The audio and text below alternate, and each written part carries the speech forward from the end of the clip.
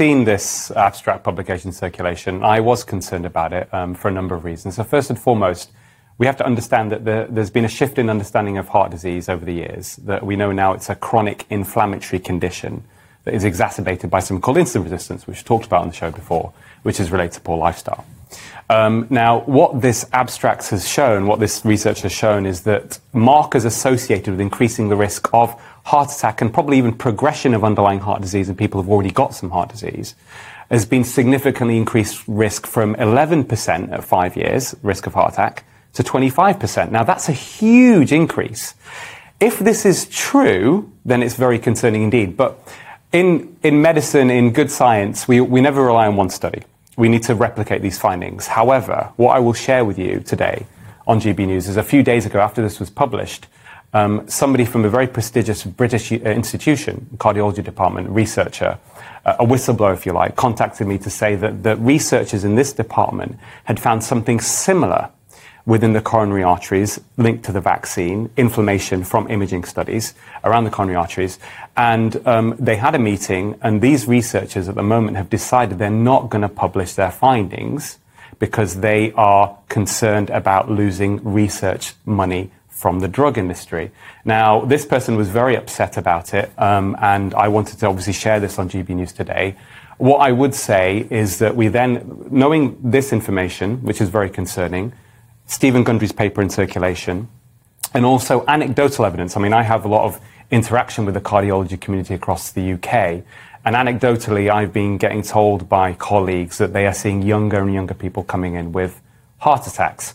Now, what does this mean in terms of the data? We have to put the jigsaw for the pieces together. We know since July there's been almost 10,000 excess non-COVID deaths. And most of those, or significant proportion of those, are being driven by circulatory disease, in other words, heart attack and stroke. There's been a 30% increase in people dying at home. And often these are because of cardiac arrest. Of course, this is also something close to my heart because my own father is one of those statistics. He had a cardiac arrest at home July the 26th. So when since this data has been collected.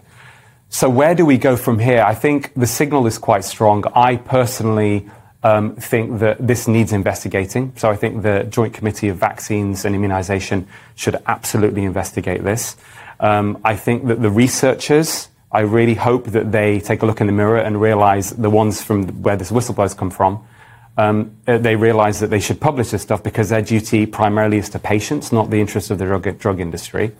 And I think the third thing, and this has been a discussion that's been ongoing, I think now it's high time that policymakers around the world put an end to the mandates. Because I think if this signal is strong and if it's correct, then history will not be on their side and the public will not forgive them for it, Alex. So this is very concerning. It needs investigating, and hopefully it can be resolved very soon. I think the other thing to mention as well, we shouldn't ignore the other possibilities of why there's been an increase in heart attacks. So part of the stuff I've done in my research and analysis over the years is looking at the lifestyle factors that drive heart disease and heart attacks. And the other things that we know have also happened, which also I'm sure a contributing factor, is people's diets got worse in general over lockdown, and there was pandemic stress. Chronic psychological stress is a significant risk factor.